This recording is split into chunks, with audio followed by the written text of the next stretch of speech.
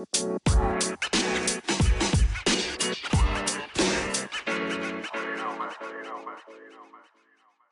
Unstoppable Mind with Marcel and Ezekiel. Welcome, everyone. Welcome to the Unstoppable Mind. So, Marcel, how are you doing there? Great. I'm excited about today. I'm excited to recap what we learned last week. How awesome was last week with Anne? Awesome, man. Okay, so Marcel, I'm going to go right away to allow you to do your thing. I'm here with my pen. As always, I am the student. You are the teacher. All right, so let's get cracking, girl. So we can recap on what Anne said last week. And I learned something so cool that I actually want to share with you guys. Not the whole thing, obviously, just a couple of points. But let's start off with, we spoke to Anne Turnbull last week about mindset. And in my opinion, she's extremely good with setting the right or having the right mindset, like setting the bar high, she achieves. And we wanted to know how does all of this happen? And we came up with a list. I mean, the first thing straight out of the gate, she went with positivity. Positivity for her is very important, and I think for all of us, right? Because if you're positive, you can't be negative. Good. Responsibility, that was a big thing. Like, she takes responsibility for herself, for her actions, and for her mindset, which I think we need to talk about a bit. I think maybe we are all very comfortable with blaming situations, blaming other people, blaming everything, the weather, I don't know, your mood. We're quick to blame. You will expend less energy by just getting in and doing it. So yeah, about positivity, this is something I learned a few years ago when I decided after failing out of the University of Port Harcourt, it's something I had to consciously learn. You know, I've spoken with a few people today, and it's easy to slide into negativity. Oh, I've had a stressful day.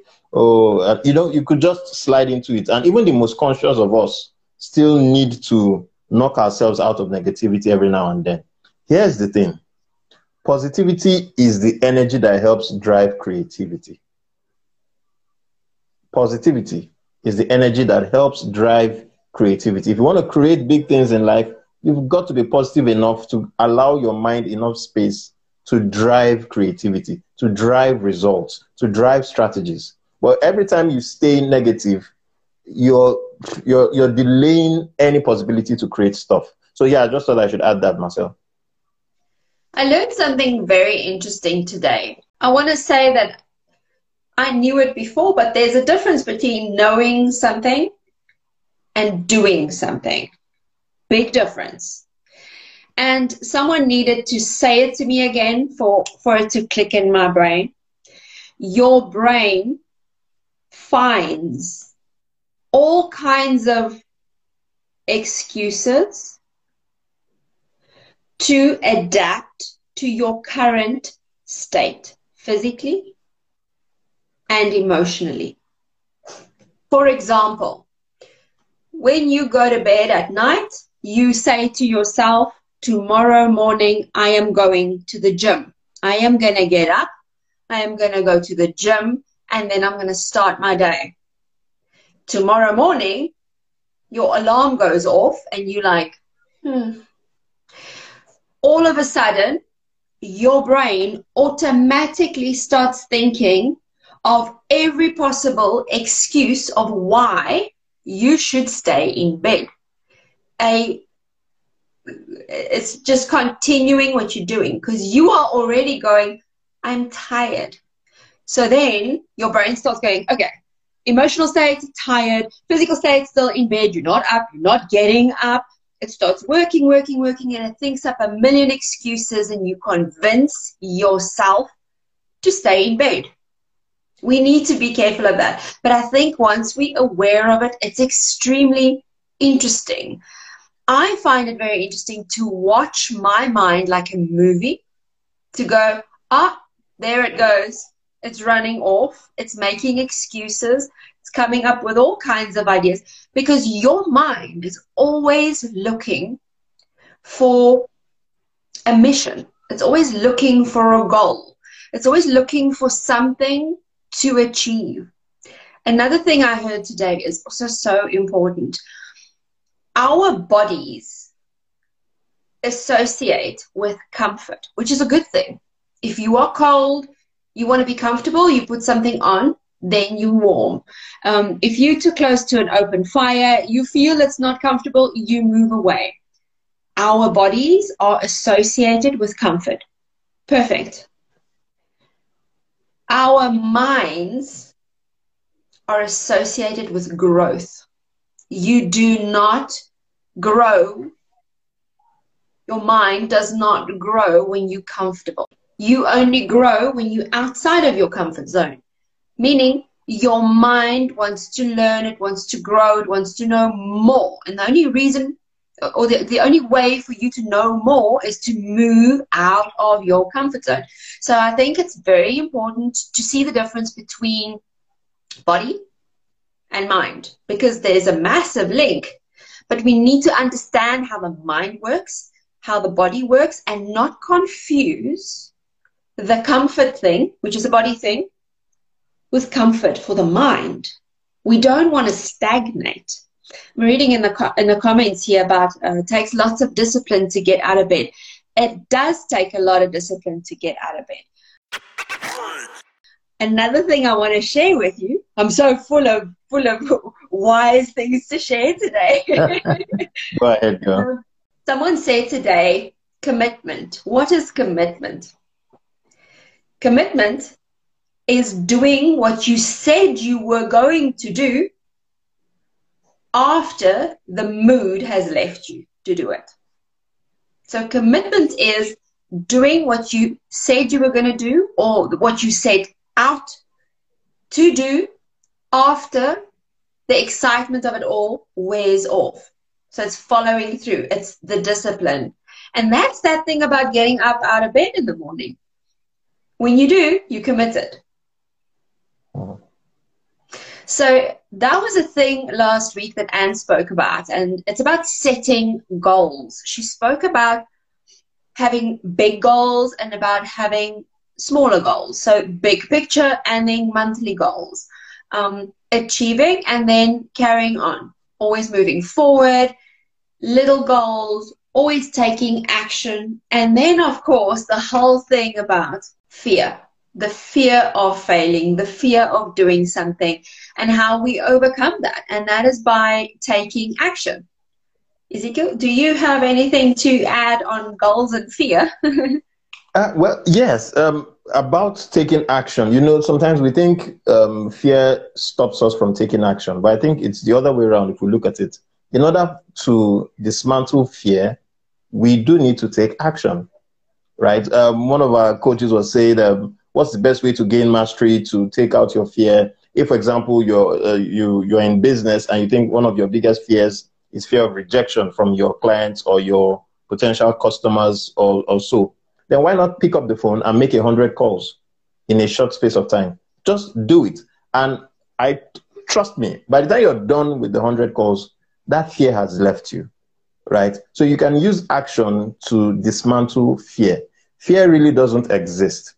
Right? I mean, it doesn't exist. We just create it from our minds. You know, and another thing that is profound is how that our bodies want comfort, but our minds can relate more with our spirit, which intends to grow. But do you know that in a way we've ended up drawing the comfort of the body into our own minds, and all of a sudden our minds too is now beginning to accept comfort, right? So it just goes to show that, I mean, if we're not careful, we would have taken the body and its rot. Permit me use that word, and it's rot, right? And would have started poisoning our mind and even our spirit, right? So that's, I mean, it's a lot of profound things you've shared with us today. So I heard a key word there, which just made me think about this: negativity. There is a theory. And I'm going to call it a theory because not everybody actually agrees with this. But I find this very much in line, and this resonates with me. there is a theory of we all have different priorities. Like, I have different priorities to you and to everybody else. Some of them might be the same, but we all have that ultimate value right at the top. We have about 7 levels, but like halfway down, it starts becoming a bit of a thing. So your top value, goal, motivation, whatever you want to call it, your top priority, you do not need any kind of motivation to do that daily. You do not need extra energy. Nice example was a young man playing PlayStation. You do not need to remind him to go play PlayStation. You do not need to remind a mother to be a mother. They just are. Top priorities are in line with everything else, meaning, let's for instance say you are a mother of 3 children. That is most probably, I'm not saying it is, most probably your top priority. You're not going to have to be reminded to be a mother. You will always find the energy, the time, the money for your children. It comes naturally. You don't need to be motivated. You don't need to, if that is your top priority. I'm not saying all mothers have their children as a top priority, and I'm not saying that's a good or a bad thing. I'm using it as an example. So let's say, I don't know, for me, it would be to, like, for me to get up in the morning is cool when I'm thinking, oh, I'm going to go do something that, what does Dean Graciosi say? That will move the needle. Anne spoke about that last week as well. And she said that one thing you can do to win the day. So I'm not a morning person, but I will get up at 5 o'clock in the morning to go do something that I am passionate about, a value that's high up on my list. I will have the energy. I will have the time and the money and everything else I need to go do that. I will not need any kind of extra motivation. Now, imagine aligning your life with your topmost values. What kind of a shift is that going to be? And then we go along the lines of no one can judge you for it because they are yours. You do not have to be anybody else but yourself. And then the theory goes on saying if you do not align with those, but you align with the values of someone else, so someone else's ideas, someone else's priorities, that is where negativity comes in, because you're doing something, you have to find the motivation to do it, the time, the energy, everything that goes around it, and you slip up. You do. You don't get out of bed and go to gym because gym is just not there for me. I'm one of those. I'll stay in bed because it's not there for me. But then what do? You crucify yourself afterwards because you're like, oh, you are so lazy. You're not committed enough. You're not disciplined enough. Where did your motivation go? Last night you were motivated. And this whole inner dialogue starts lashing at you. And before you know it, you've been lashing at yourself all day long, where you could have taken your motivation, your energy, and you could have done something that would have moved the needle, that would have, like, you could win the day with. If it's in line with your priorities, your ideas, your dreams, your goals. And again, I feel we come right around to finding what it is that makes, what are you passionate about? What sets you alight? Just go check what it is that you do every day. What you surround yourself with, like physically in your space. What is around you? What do you think about all the time? What do you, like when you meet someone, what's the first thing you ask? Make these lists and start evaluating, like, what makes you tick? It's a very, very interesting thing. And I think it's an exercise we should actually all maybe look at and do. Ezekiel, you've got anything to add to that? No, no, no, nothing to add. But just a question, just to ask you to expound on a little. You said he asked 12 questions because this is what I know about life. The best way to uncover life is to ask quality questions to yourself. When you ask quality questions to yourself, you turn around and answer in a quality way. And so I've always been a fan of asking questions to oneself to find one's purpose, one's vision, one's mission, and the rest. So if you can help us with maybe 3 of those questions so that the viewers here can have something to ponder about that would help their search for their purpose or their greatest motivation a bit easier for them. Is it possible? Can you outline 3 of such questions? Okay, great. So I'm just winging it. I don't have my notes here. The first question was, name 3 things that you fill your space with, like around you every day. Like what do you feel? Yeah. What's my reaction? Oh my. What do you feel like almost like you can't live without? His example was actually a very good one. He said, because he was in a hotel room, so he was traveling. And he said he has his suitcase with his clothes. He has a suitcase with books. And he has his laptop with all his research on. His passion in life is to learn and teach. And you see, that's what he means. That's how you... So things that really matter to you. I'm not talking about clutter. I'm talking about stuff that you grab to every now and again, like during the day, a few times a day. So I'm glad you said it's not clutter because my space is really cluttered. So more like the things that when you're moving, when you have to get up and go, you always go with those things around. The things you kind of use in creating your little space. Is that what it is?